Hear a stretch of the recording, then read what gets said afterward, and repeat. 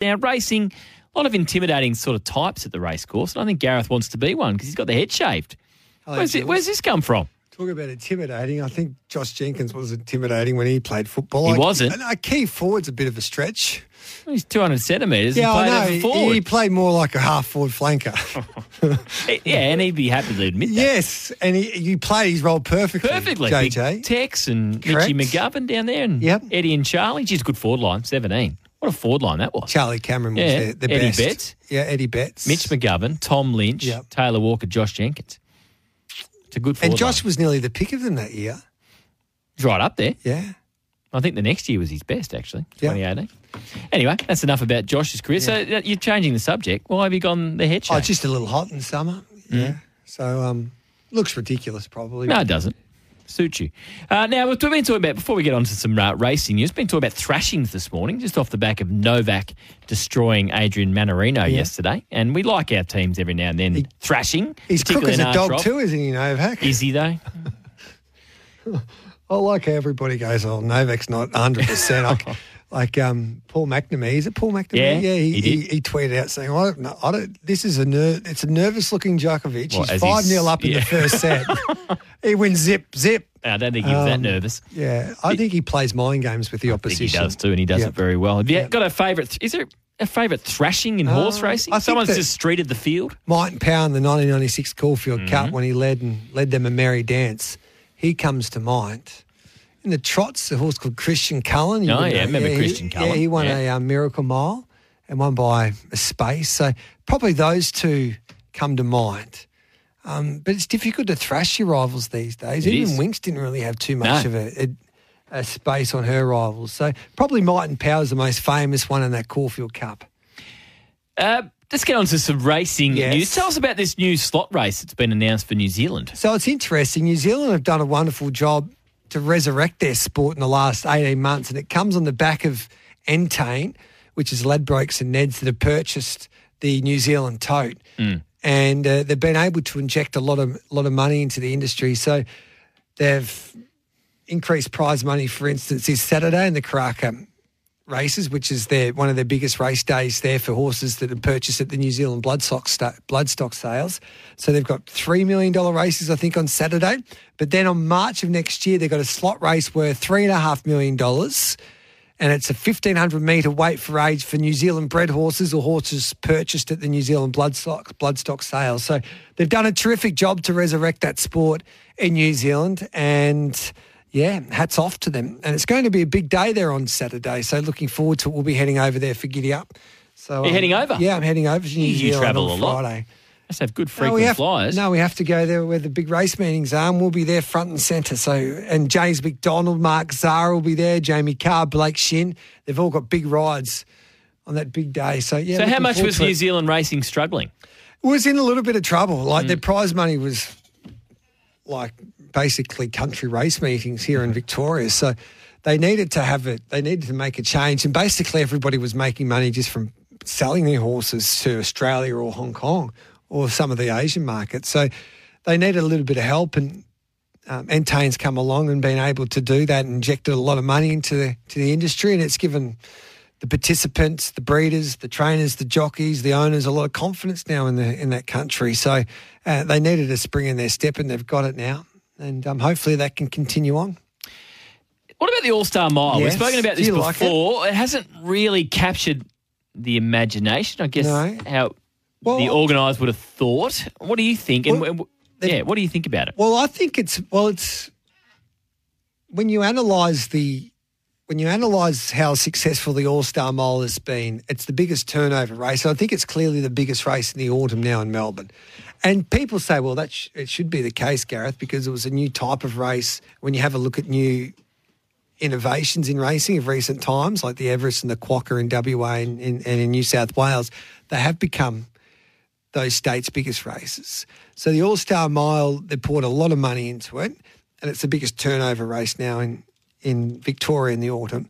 They changed it around a little bit. You usually had to vote for a horse, and it was a voting system to get a horse into the All-Star Mile. They've scrapped that. So all you need to do is enter your details to be a chance to win $100,000 on the day as an owner ambassador. Mm-hmm. So it's just basically like entering for a raffle. Yep. And they will name 14-odd lucky people who will be allocated a horse, and if your horse wins, you win that $100,000.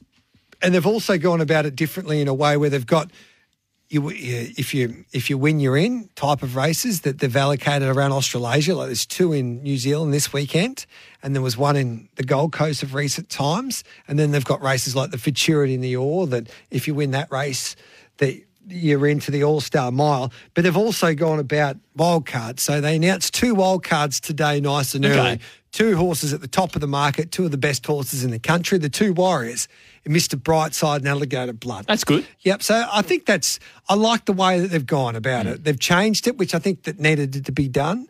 And they've dropped the prize money a little bit. I still think it'll be the biggest race of the Melbourne Autumn. And then they've pushed the Australian Cup 2 weeks after that. So they're hoping that a lot of the horses that compete in the All-Star Mile stay for the Australian Cup. Will they? Do you think?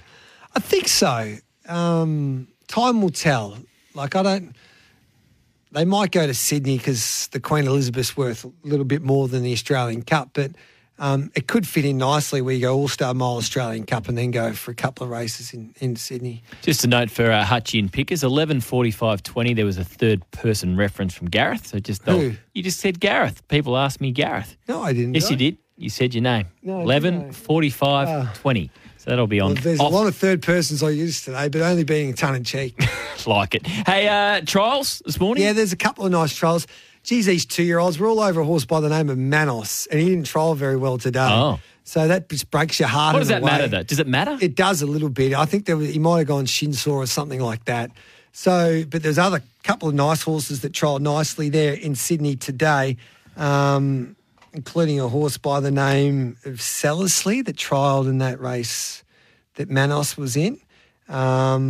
So there was a couple of nice triallers there in Sydney. Private Eye trialled. He's the second favourite at the moment for the Lightning, and he was out the back, unfortunately. So I can't really get a guide on him. Some horses are there just to tick their legs over, and some are there to be ridden out hard. A horse by the name of Prost who trialled well. Shangri-La Express is the favourite for the Golden Slipper. He finished second behind the stablemate Prost. So, yeah, we can analyse them. And in Victoria, Jimmy's a star trialled nicely for Kira Maher and David Eustace, defeating Pride of Jenny, who was the star of the Flemington Carnival. Yes. So, so there's a little bit to unfold there, but trials are only trials. Like your team, the Bombers, they trial impressively. They do. When it matters, they go missing. Yeah, thank you for that. That's why we don't get too excited about blokes taking hangers in match sim. Hey, one here from David, the King of Tassie. Apologies, our temper text has been playing up a little bit today. So the guys upstairs are working on it. I know that, but this come through. Surely the inevitable will be a wild card, says the King of Tassie. Probably, yeah. He was one of the fines there the other day, but he's got to start winning in Tassie. He can't get beat by $1.30, by the Tassie Gallopers as a $1.30, $1.40 favourite. So if he wins his next start, I reckon he'll get a slot. I was a bit concerned. I thought Giddy Up's come a long way, and I was looking at the text messages today, and I kept reading them out and thinking, geez, no one's listening. Well, for a couple of hours there, the last text I had was saying how good Kane Corns' son Eddie was on breakfast. Now they're flying through. Look at them all now. I got a lot of insecurities there because I thought, I better just text my show to see if we're actually on. Yeah, and it didn't come through, which was a relief anyway. Hey, we spoke to Wayne Hawkes last week. It was really interesting. How was he? It was great talking about the Magic. I'm fascinated by how... He reckons I shaved my head just to look like him. Wayne, please. Please, come on. Has he got one?